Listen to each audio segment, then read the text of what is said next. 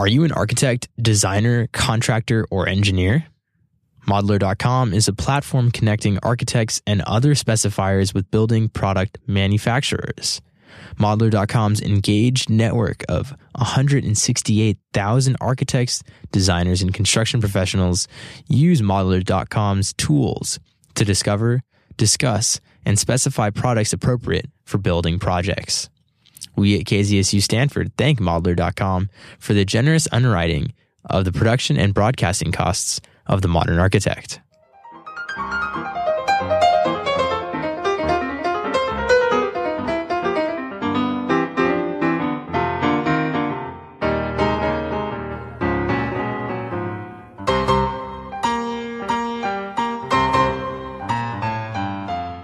KZSU, Stanford University's FM radio station, broadcasting across the Bay Area on 90.1 FM and across the world at kzsu.org.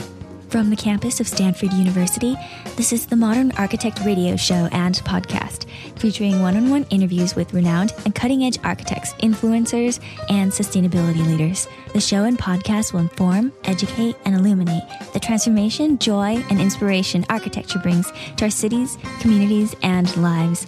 Hosted by architecture aficionado and principal of Accurate, Tom Dioro. Thank you, Darlene. For our guest today, please welcome Peter Shallard, founder and CEO at Commit to Action. Commit to Action helps business owners outsource their battle for focus and effectiveness. Their executive effectiveness aid service turns entrepreneurs into the highest leverage versions of themselves. Peter's also the shrink for entrepreneurs who want wealth, freedom, and sanity so they can create impact. For more information, feel free to visit www.commitaction.com and www.petershallard.com. Hi, Peter. We truly are honored and excited to have you on the Modern Architect radio show today. Yeah, thanks for having me. I'm excited to be here. Yeah. Peter, I'd like to start with some early influence. What I mean by that is what you're doing now, if you can go back as far as you can recall as to how you got into the field and becoming the shrink for entrepreneurs. If you can go back as far as you can remember, like, hey, you know what? I kind of think it started at this age or at this time or an epiphany. Share with us, please. That's a really good question. I think that for me, this whole journey started probably when I was a high school kid. And it really began with initially being drawn to the field of psychology. And what got me there, if we're really going back, was wanting to understand how and why people do what they do. I found myself as a sort of an angsty, confused teenager, not necessarily being able to get on that well with people and sort of understand them. Other human beings seem to be kind of, deeply sort of confusing to me as a kid. And it's sort of funny because I've been on such a journey with that it's almost hard for me to remember. I don't sort of recognize myself in those memories. But what happened, I started to get really interested in psychology at a pretty young age and started kind of picking up books and reading all sorts of things, even when I was in high school. And that kicked off this passion that led me to ultimately build my first business, which was, I went out and trained and became a psychotherapist in New Zealand, which is where I'm originally from. And my first business was a brick and mortar therapy practice where I had an office and people would come in to see me. And I saw clients who were wrestling with a range of, deeply personal, pretty heavy things. I built the way that I got the business to work, which was a very rocky road, if I'm honest, was because I had no idea what I was doing, was I built some relationships with primary care practitioners in the area. So MDs who would send me people where there was a shift in thinking and behavior that was required to get them to a healthy place. And as you can imagine, some of those people had some pretty big challenges. So that was my very first business. And then very long story short, I actually met an entrepreneur who came into the practice to get rid of a flying phobia, that they were like paralyzed, catatonic by a fear of flying. Yeah. And so they were a revelation for me. I was trying to figure out what I wanted to do, and I was sort of learning about this business and feeling pretty burnt out already from working with these people. And this entrepreneur was just kind of night and day different to a lot of clients that I had worked with. He was really hungry for change. We were incredibly successful in treating the phobia. And he actually came back and sort of said, that was great. Like, here's some other things about my thinking I want to change. And so he was incredibly sort of tool hungry, right? Like psychologically ready for growth. And it was my first time really encountering a growth mindset, like a strong growth mindset in an individual.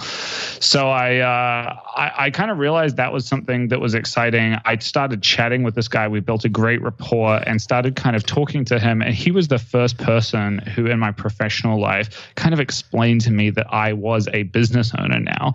This is something I think a lot of like service professionals can relate to, is that you go do your training, you get skilled and you kind of have that passion and desire for freedom. You want to work for yourself and be the captain of your own ship, but you just can sort of end up doing that. And for me, it was like taking a lease on an office, committing to overhead, really building my own business without realizing that I was actually building my own business. So this was the first guy who talked to me about that.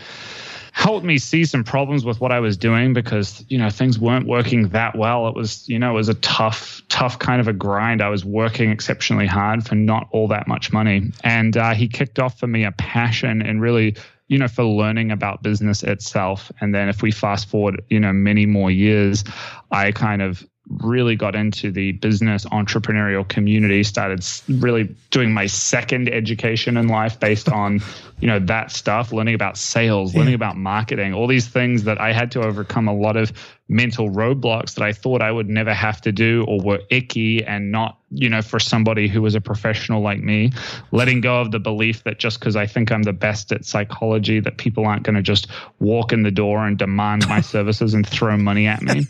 So all that kind of stuff. And then ultimately, after years of kind of evolving and starting to work through referral, through word of mouth with more and more of these business owners, that first guy kind of referred me a few other people and it kind of grew. And so one day I looked up at my roster, my client schedule, and was like, wow, I really work with a lot of CEOs, a lot of people who do their own thing. And so from there was a hop, skip, and a jump to the brand, the Shrink for Entrepreneurs. And I started blogging about the intersection of business and psychology, this sort of passion, this combination of my two passions. Yeah. Back in the day when no one was doing that. And I got a lot of attention for that material, built a brand online, started having people request to work with me from all around the world, the founders of some cool startups and really exciting businesses who wanted to jump on the phone with this guy who was the Shrink for Entrepreneurs. And then I ended up, moving to New York City. And now I work with some of the best and brightest, most kind of disruptive founders of some of the most exciting companies in the world. My client roster, contains founders who have raised hundreds of millions of dollars of venture capital and built companies with market capitalization exceeding billions of dollars at this point. So that's terrific. And myself as well. Crazy. Thank you, Peter. Thank you. Right. Yeah, for sure. And along the way, we didn't talk about that. I kind of got the itch and built my own company, which was separate from and bigger than me, something that scales, that isn't just a service delivery business. And that's Commit Action, which I believe you are a customer of, right? Yeah. Yes, for sure. For a while, Taylor Shaw, outstanding. It's amazing. I'll go back to switch around to the. I like it. It's all in your mind, and it is in your mind. When did you kind of arrive at that? If you've arrived at it, or if it even evolves. Well, so you're referring to. I think I have that on my website. Yeah. It's relevant. Yeah. So. I mean, I think for a lot of business owners, that's a really kind of interesting message to understand that. And, when I talk to people, they're usually in pain. When folks find me and book in consults with me and sort of come into my office virtually or otherwise, there's usually something going on that's deeply problematic for them. And I think in those moments of crisis for a business owner and entrepreneur, when it feels like the proverbial SHIT is hitting the fan, right? It's really a relief to realize that a huge part of the pain, the suffering that they're experiencing is in their head, that there's a shift in perspective, a shift in thinking that can really transform the situation. And so, I think that there's there's a message of optimism there that things can change and get better because it's not real. It's all just in your head. Yeah, for sure. What you also have a correlation that's convenient for me is I like to lift weights. And I remember a part of your blog or your series, you talked about there was a link between lifting weights, your sets and reps, and actual work, entrepreneurship, and your business and your life. Do I have it correct that there was a correlation in one of your case studies of like lifting exercise and how it's not too dissimilar to that challenge, whatever mental challenges you're overcoming, to actually getting physically transforming your body, strengthening it? Yeah, so that's something, that connection is something that we talk about a lot over at my company, Commit Action. And so, for our listeners, what we do there is help entrepreneurs and business owners become the highest leverage version of themselves possible. And the way that we do that is we provide a sort of an accountability service where we pair them up with an executive effectiveness aide. That's somebody who kind of works with you to manage your to-do list, hold you accountable to what's on it, help you plan it out, clarify what's on there, and checks in with you and follows up every week to keep you on track. And so the thing that we talk about a lot is that in the game of entrepreneurship, execution is everything. And the thing about building a business is that it's really difficult. If it was easy, absolutely everyone would be doing it. And the truth is that, most people do not. It's not easy. It's one of the toughest things that we can do in life. And it has an incredibly long sort of feedback loop. You have to take an incredible amount of action for a really long time, months, years, before you get confirmation from the world, from the sort of universe externally, that the decision you made was a great thing, before you get what you want. Most people start businesses because they want wealth, they want freedom, they want success and recognition. And you could be years away from actually getting those things. And so the reason that I like to draw parallels to things like weightlifting is because those also psychologically kind of similar activities for human beings, because you have to make a short-term sacrifice. You have to do something that's really literally uncomfortable in the present, that's building towards a sort of a long-term abstract ideal of, being in the best shape of your life, or whatever it is that you're aiming for in the gym. And so it's kind of a similar journey. And like weightlifting, entrepreneurs succeed best when they figure out how to do those high leverage actions, and they show up every day and just kind of focus on what's presently in front of them. They kind of do the work. They lift the thing and put it back down again. So yeah. And there's so many great, I don't even call them quotes. They're just like axioms. Like another one that's recent is the freedom is an illusion. That was just mind stopping when I read that. I went, wait a minute. Yeah, freedom isn't an illusion. Can you share with us how and why freedom is an illusion?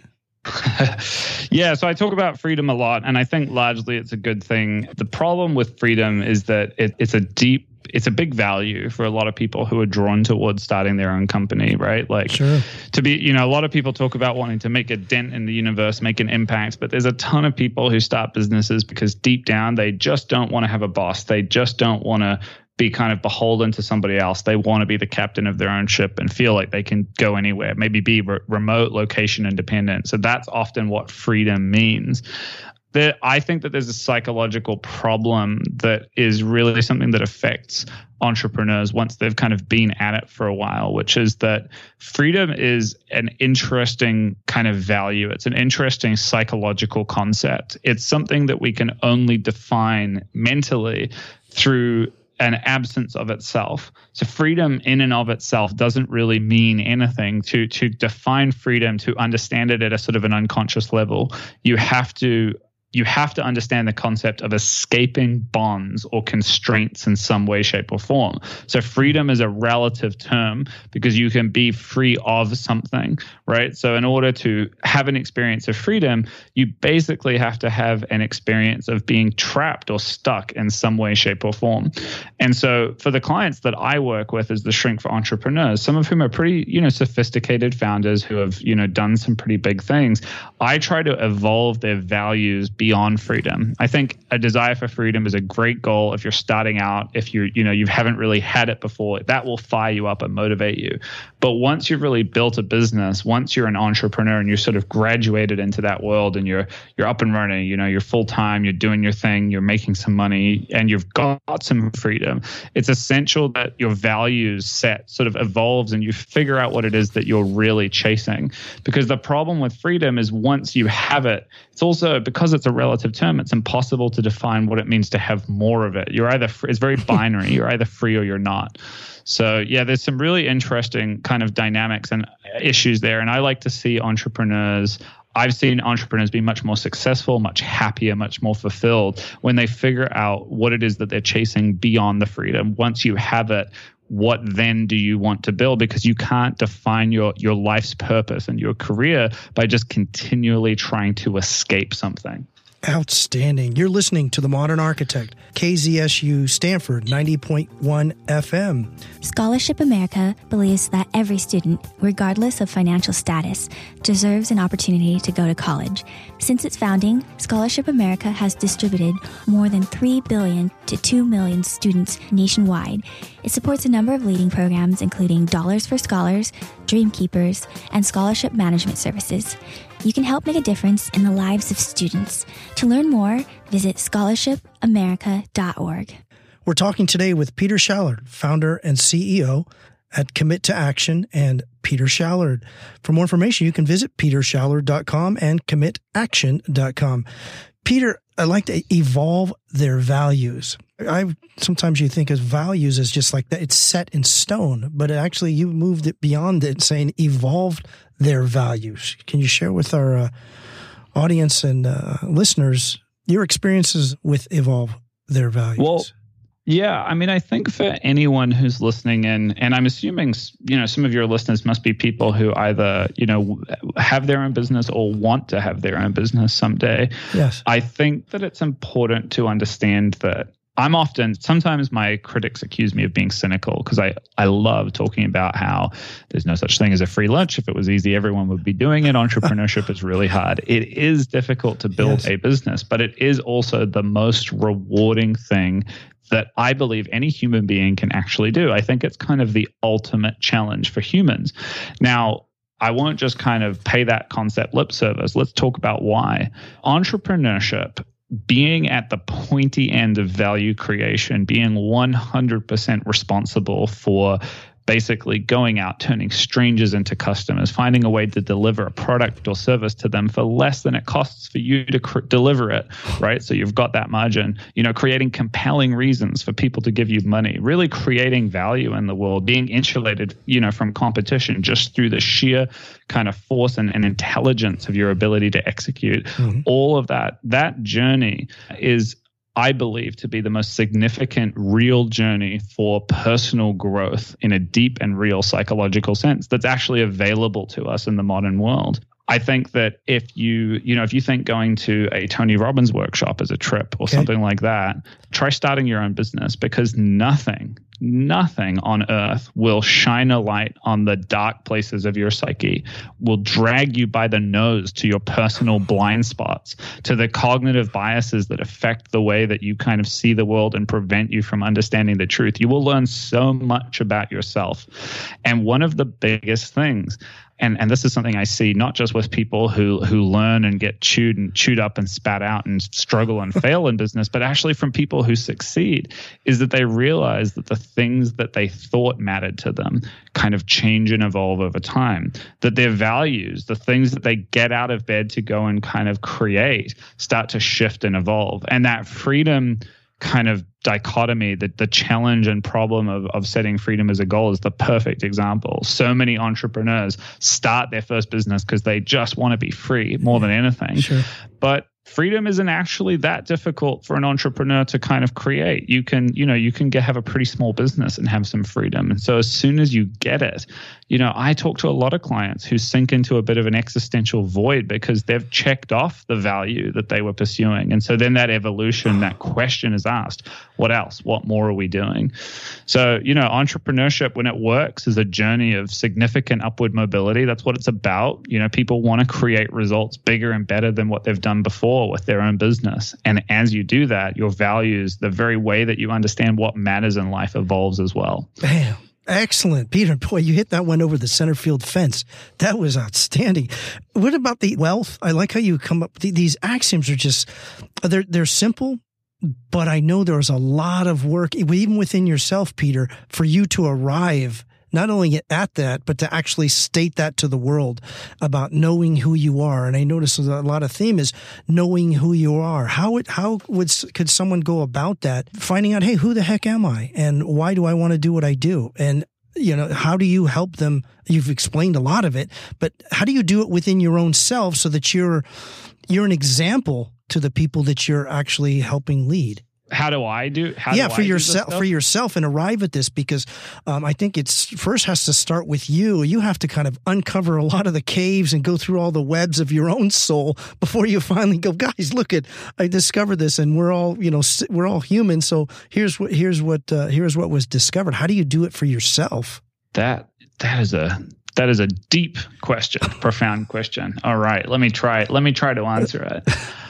I think for me, I think about, in terms of my own development as an entrepreneur, but also as a human, I think about two things that my thesis is that these are kind of master traits, that actually maybe three things that are sort of capabilities, skill sets, and philosophies that I want to develop. They are conscientiousness, self-awareness, and empathy. So conscientiousness is simply the ability to work hard. It's the delayed gratification trait. It's something that doesn't come naturally to me. My confession is that I actually started my first business because I'm lazy. I really, and I was also very naive. I really believed that doing my own thing was going to be a lot easier and less of a hassle than going to work for somebody else. I didn't like the sound of kind of finding a job in my field. And it was just out of sheer kind of laziness that I wanted to do my own thing. And my personal kind of journey with that and struggle with that was really what characterized the first maybe 5, 6, 7, 8 years of my career, was kind of wrestling with the fact that I didn't really want to do anything, that I had this kind of tendency towards laziness. And so conscientiousness, a sort of a conscious willingness and desire to take action on the uncomfortable, sometimes scary, sometimes outright painful things that require sort of expedient action in the present to build something long-term, something really worth having, to kind of really engage in that journey of delayed gratification, right? Okay. Leaving nice gifts for myself in the future by taking action today. That was really one of the first skill sets that I tried to develop for myself. Does that make sense? Yes. Again, there's such a lot of internal work that's maybe more internal work than if you kind of tried to go through the earth and all of the universe, because you're having to face some very real pains and very real insecurities. Right on. And then, the other thing, the second two things was self-awareness. Okay. So being able to really be honest, like we talked about blind spots and sort of dark corners, really being able to kind of understand the self. I think that especially amongst entrepreneurs, and I'm certainly not the only person to have said this, self-awareness is almost like a superpower. Being able to understand what's going on inside of your own head, why it is that you do the things that you do, have the impulses that you have, right? Taking a lot of unconscious behavior and being able to break it down and evaluate it with the conscious mind, getting to the place where, for example, one of the things I am privileged enough to do now is a lot of speaking from the stage. I get invited to events. I get to talk to a lot of entrepreneurs. And so understanding using self-awareness to kind of break down my process for that and really evaluate what I was doing wrong and how I could improve things, and being kind of at times almost painfully aware of capability gaps, room for improvement, seeing kind of how I can do things better, and getting curious about how I can kind of push myself. So self-awareness is, and I think also being vulnerable, being able to admit and be clear with people about, what you you can do and what you can't, shortcomings, right? I think in the business world, network and connection is a huge thing, and self-awareness to show up as a real person, be vulnerable, and really connect is the superpower in that kind of aspect of things. Yeah, I like that you say that it's a superpower, but at least for my experience, and it sounds like yours as well, is you almost have to bring yourselves down to below your knees, almost to where you're just heaps of weeping, just because like, who am I? What do I want out of this life? And this is, and then you rise up as much as you kind of fall down. You rise yourself up. But again, as an entrepreneur, you got to want to do that within yourself. Do you find that something that's vital, or maybe I'm reaching, that you got to want it yourself? Totally. I mean, I think that, this life certainly isn't for everyone. And I think that it's funny, like there's a statistic that the US Treasury put out that 1 in 3 adults in America in the US want to be an entrepreneur, want to have a desire to start their own business. And I think the irony of that statistic is that I think that there's a ton of entrepreneurs, ton of business owners who really are pretty miserable in their business day to day, that don't really have much fun and don't enjoy what they're doing. And I think the reason for that is that they didn't know what they were signing up for. And once they kind of arrived at it and really got to face some of the challenges, that they shun the journey of personal discovery, the evolution of the self that running a business requires, because that's what a business is. Like I tell my clients, a company that you own, that you build is a human growing machine, right? It's almost like a kind of an insane machine at a gym that just puts you in it and makes you kind of fight with it and tests every aspect of your stamina, your courage, your intelligence. And if you're not up for that, right, then it's gonna constantly be a struggle. It's gonna be really painful. If you are up for like going on that journey of becoming more self-aware than you ever thought was possible, it's gonna be great. That's excellent. I saw you something, Peter, is on your website, petershallard.com. You've got a great photo of you in the chair, and I look at just your eyes, and it looks as, I'll tell you, mate, you look as hard as the president of the Hells Angels, and in your eyes. Super funny. Okay, but here's the other part of it, and then there's when you move through the website, I see there's other photos of you, and I look at you, and you look like a 5-year-old boy, and that's what I thought. What an interesting contrast! As at the front, there's just this steeliness, and then there's this youthfulness, and that's a total you, but arriving at the time is knowing when you need to be steely and when you need to have that sense of wonderment. You're definitely there, at least on your website. But as we talked earlier, that takes a lot of growth inside and a strong, I think, a strong want to. It really has to be like you want it so bad, you beyond tasting it. Is there, if I'm reaching a little too much into it, tell me, Peter, but that's what I discovered, at least seeing that and how you express, what it is that you do and how the value that you bring. Yeah. I mean, I think that, like I keep saying, it's, that the entrepreneurial life is not for everyone, but I think that if I can, really wax lyrically about philosophical matters, I would say that, a lot of people spend their lives trying to avoid suffering. And I think it's particularly in the West, particularly in the US, we're obsessed with that, right? Pain, negative emotions, avoiding all of them. There's like pills for that. When we feel bad, we go eat something with tons of sugar that makes us feel better. Entrepreneurship is an almost proactive pact to kind of dance with the devil, right? You know that life is going to get tough and you're going to hurt and there's going to be a little bit of suffering. I think, to take the conversation to that slightly woo-woo place, I think that there really is a yin and yang to life that, that in the end, everybody suffers. And this is what all of the experts, people who have these messages of, why you should quit your day job and start a business and all that kind of stuff. And I do believe they're right. There is a case for that optimism.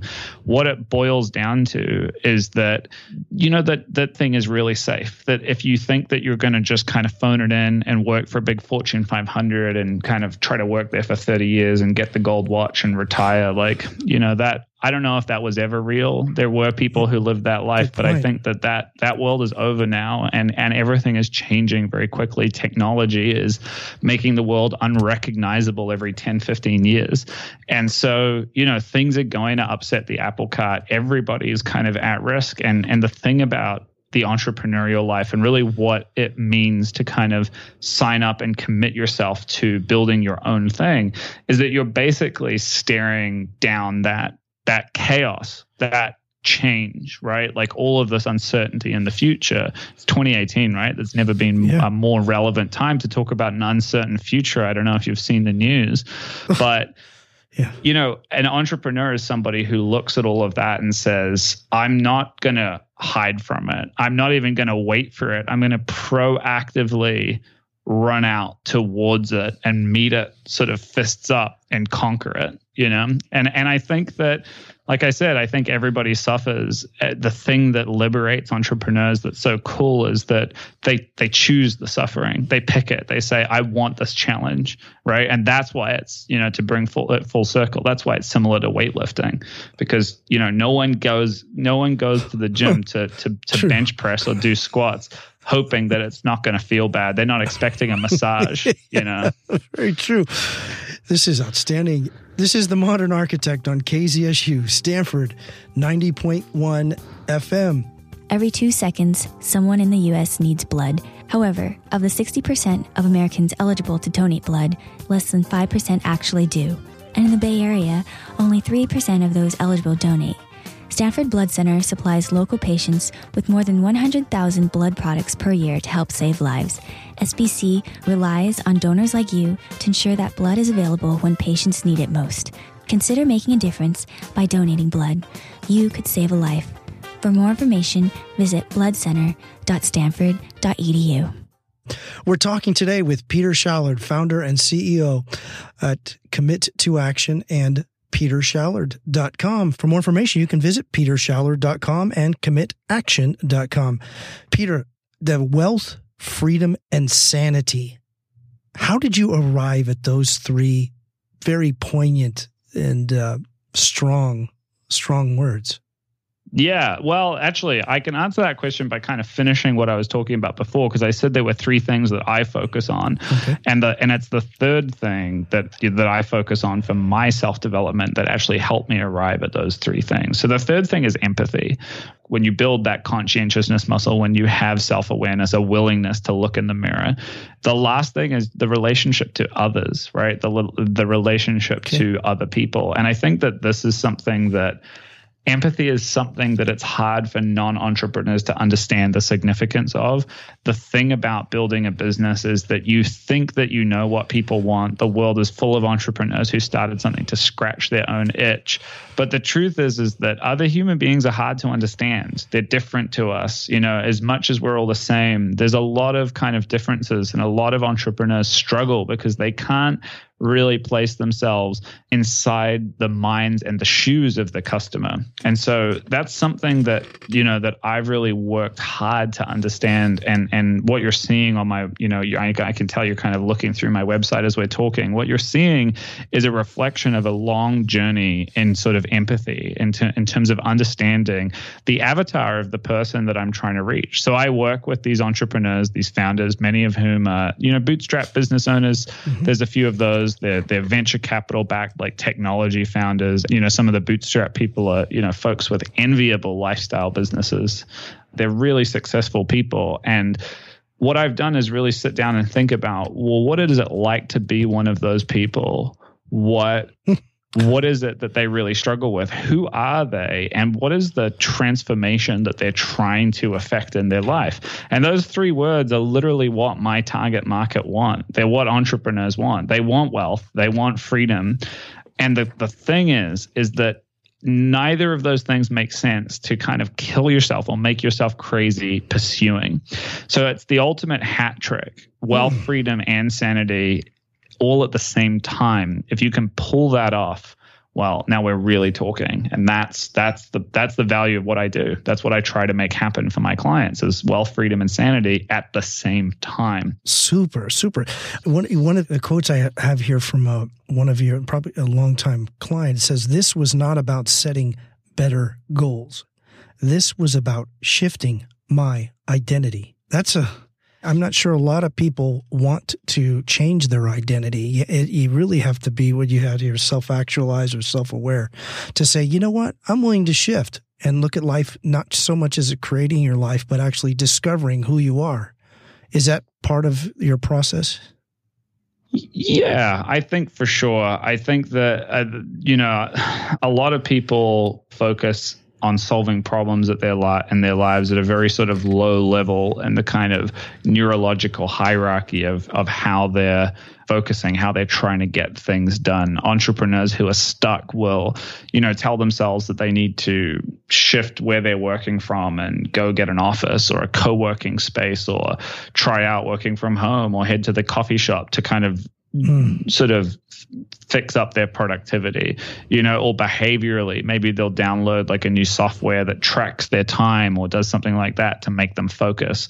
I'm just picking like a productivity problem, just kind of for example. But the thing about real change is that it starts getting significant when we really get into the identity, the story, the narrative that you tell yourself about who it is that you really are. The reason that people struggle with the deepest forms of self-sabotage, for any listener who's contemplating doing something big in their life, who's had a dream, maybe to start a business, and has hung back on it, right? Has procrastinated taking the first steps, that kind of thing. That usually what's going on is not a problem to do with the environment or the behaviors that they're carrying out, or even their capabilities and what they know how to do. It's usually something about the beliefs that they have in terms of how they see the world and themselves in it, the values that they're holding, right? The priorities that they consider to be significant, or just that even higher, that personal identity, that sense of who it is that they are and what it would mean to take action. And it's, for that reason that, the age-old classic example is like the aspiring writer with a book that they're trying to finish or whatever, And for that person, they're constantly working away, a perfectionist, always writing, never done.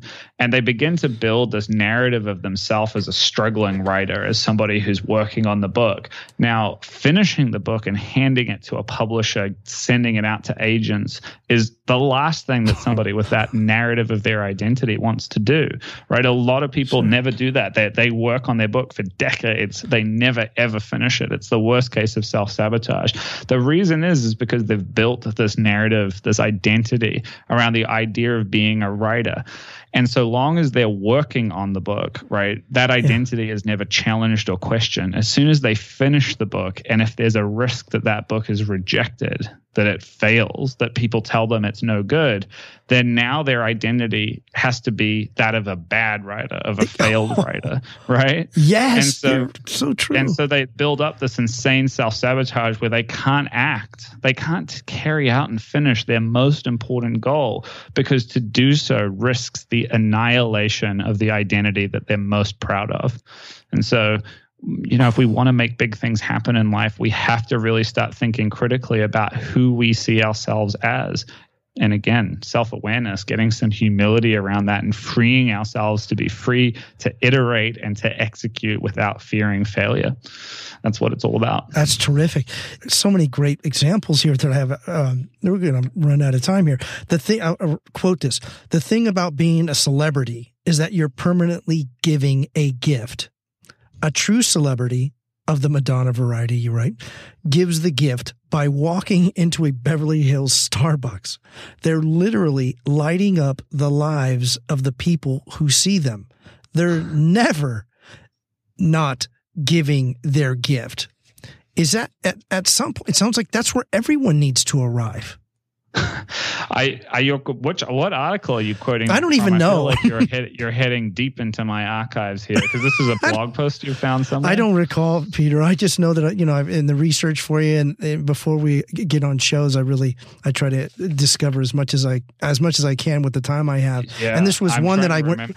This one was one I know it was you, but I went, wow, that's it. Is not everyone looking to arrive at their Madonna state? I mean, obviously we're not all singers or musical artists, but in our own space, we're working to be that. Yeah, I'm trying to remember the significance of what the point I was trying to make with that example, because that sounds to me like a metaphor I was using, because I pretty much only write for entrepreneurs, not sort of celebrities or people who are trying to just get famous. But I think that it probably has something to do with the idea that, when you completely and succinctly understand what it is that your kind of gift is, like what your zone of genius is, when you develop a sort of a confidence and a certainty psychologically and how it is that you create value in the world. And this is the key for entrepreneurs. You also have to build structure around yourself, an organization that supports you to kind of just do that one thing or those things that make you really, really great. Then, yeah, I mean, that's the kind of the Holy Land, right? Like that's the promised place of just being able to show up and do your thing and be who it is that you really are.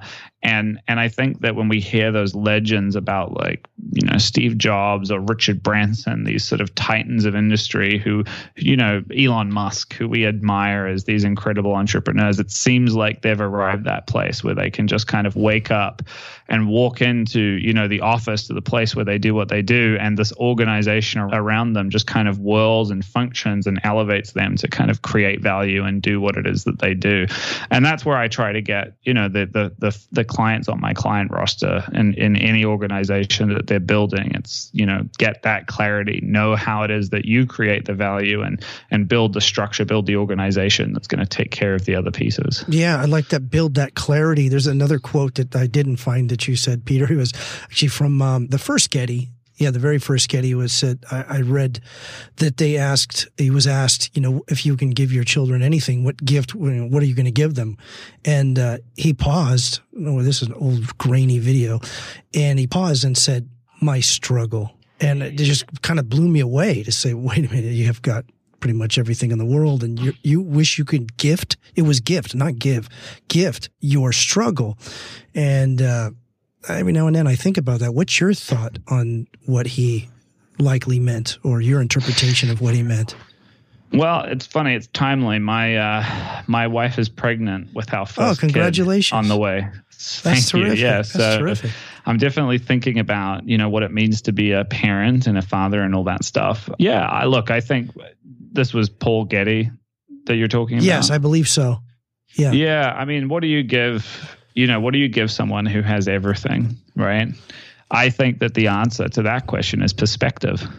And I think that that's what he's ultimately trying to say, that, for a kid who's, brought up as the heir to a, squillion-dollar fortune, whatever it was that he was worth. I mean, I'm keeping in mind, this is the guy who wrote the book called How to Be Rich. It's a hilarious book if anybody wants to look it up. What is it? How to Be Rich? It's called How to Be Rich. It's very old school, and it's not a how to get rich guide, although it does have a bit of that. It literally tells you how to be rich. Like once you're already rich, just how to do it. Like appreciate the opera, eat, drink, enjoy fine wines. It's like a guide to living from this guy. Jeez. It's pretty funny. And I think that somebody like that thinking about, and I have a few clients who are approaching those levels of kind of success, relatively. I think that, giving your children a sense of perspective is crucial, because it's incredible, the history of like cross-generational screw ups and disasters, right? There's it's like, what's the old saying? Like the first generation makes the money, the second generation plays with it, and the third loses it. plays with it, and a third loses it. Yeah. So, that's the real question for, a lot of entrepreneurs who are really playing the long game is how do you raise kids with a sense of perspective and, have them understand that they're in a really privileged position and equip them to kind of do something with it. And I think the only way is to, give them the gift of, your struggle. Everybody needs struggle. And the thing psychologically I can tell you about this, and this is absolutely true. There's tons of evidence to back this up, is that, everyone will find some way to struggle, and even people who have everything will experience pain in their life. And, that's why we see these ultra privileged people have some very admittedly first world, but very painful problems, with compulsive behavior and addictions and things like that. Yes. And so, I think Getty was smart enough to see all that coming.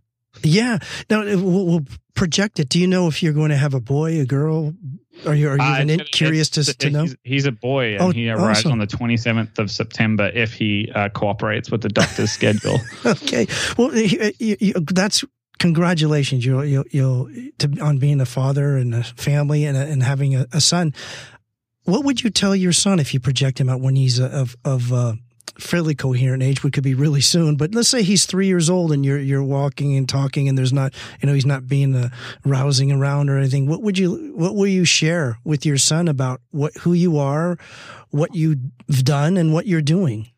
Oh man, Tom, this question, I'm not ready for this. I'm just thinking about how I'm going to maybe the biggest question you've right now. Yeah. This is a big one. Yeah. Look, I don't know. I think that looking back at my childhood, I think that I get on great with my parents, and I owe them a lot, and I had a wonderful childhood. I do think that one of the things I think about a lot that a lot of people can, a lot of entrepreneurs I've talked to can relate to is that I grew up with well-meaning parents who inadvertently rewarded and complimented me a lot of the time for innate kind of talent. I grew up as a kid, and I was a smart kid. I was the kind of kid who never had to work that hard at school. I used to get A's in not all subjects, but a lot of subjects kind of effortlessly. Didn't have to study, that kind of thing. And so I got a lot of positive feedback about things like that. I heard a lot about how talented I was and how kind of effortlessly smart, and almost expressed in a sort of genetic way, right? Okay, It's like, natural gifts. And one of the things that I've learned is that I think that may have contributed to the battle, the lifelong struggle that I had to kind of push myself to become more of an execution powerhouse, to understand that, some of the best things in life literally can't be faked and can't be kind of glided through relatively effortlessly, right? That hard work is required. And so the thing that I would do, for my son and for any, kid that I have in the future is really encourage and reward dedication, hard work, and a willingness to try things and to fail and then pick oneself up from that failure and sort of dust off and try again. And I know it's a cliche, but I think it's just such a simple thing that kind of trains like a small human in how to think about what to aim for in life, what to optimize for, where you should be focused. And I think fearlessness and a willingness to work hard to make things happen, to get what you want in life is, if there was anything that I could wish upon my son who's about to be born, that's what I would want. Peter, it's been an absolute honor and thrill having you on the show today. Thank you. Thank you very much.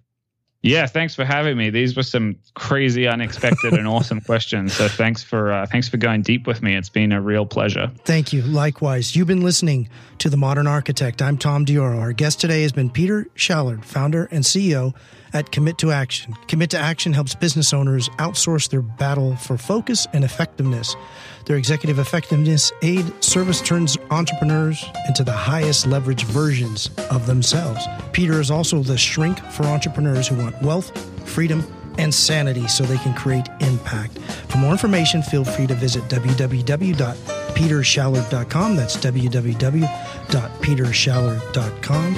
Join us again next time when we welcome another outstanding architect, engineer, influencer, or civic leader committed to positive and sustainable cities, communities, and lives.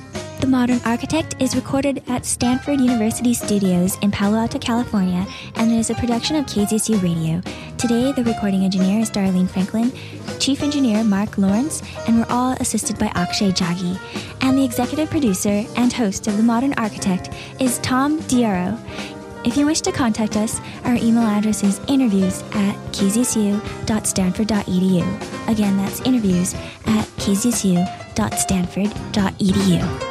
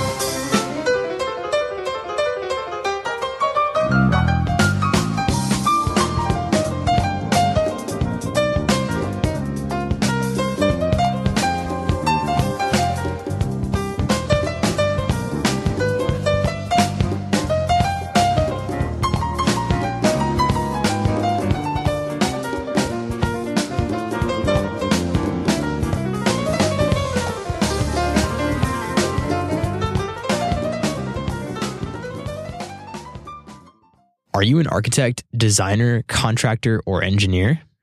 Modular.com is a platform connecting architects and other specifiers with building product manufacturers. Modeler.com's engaged network of 168,000 architects, designers, and construction professionals use Modeler.com's tools to discover, discuss, and specify products appropriate for building projects. We at KZSU Stanford thank Modeler.com for the generous underwriting of the production and broadcasting costs of The Modern Architect.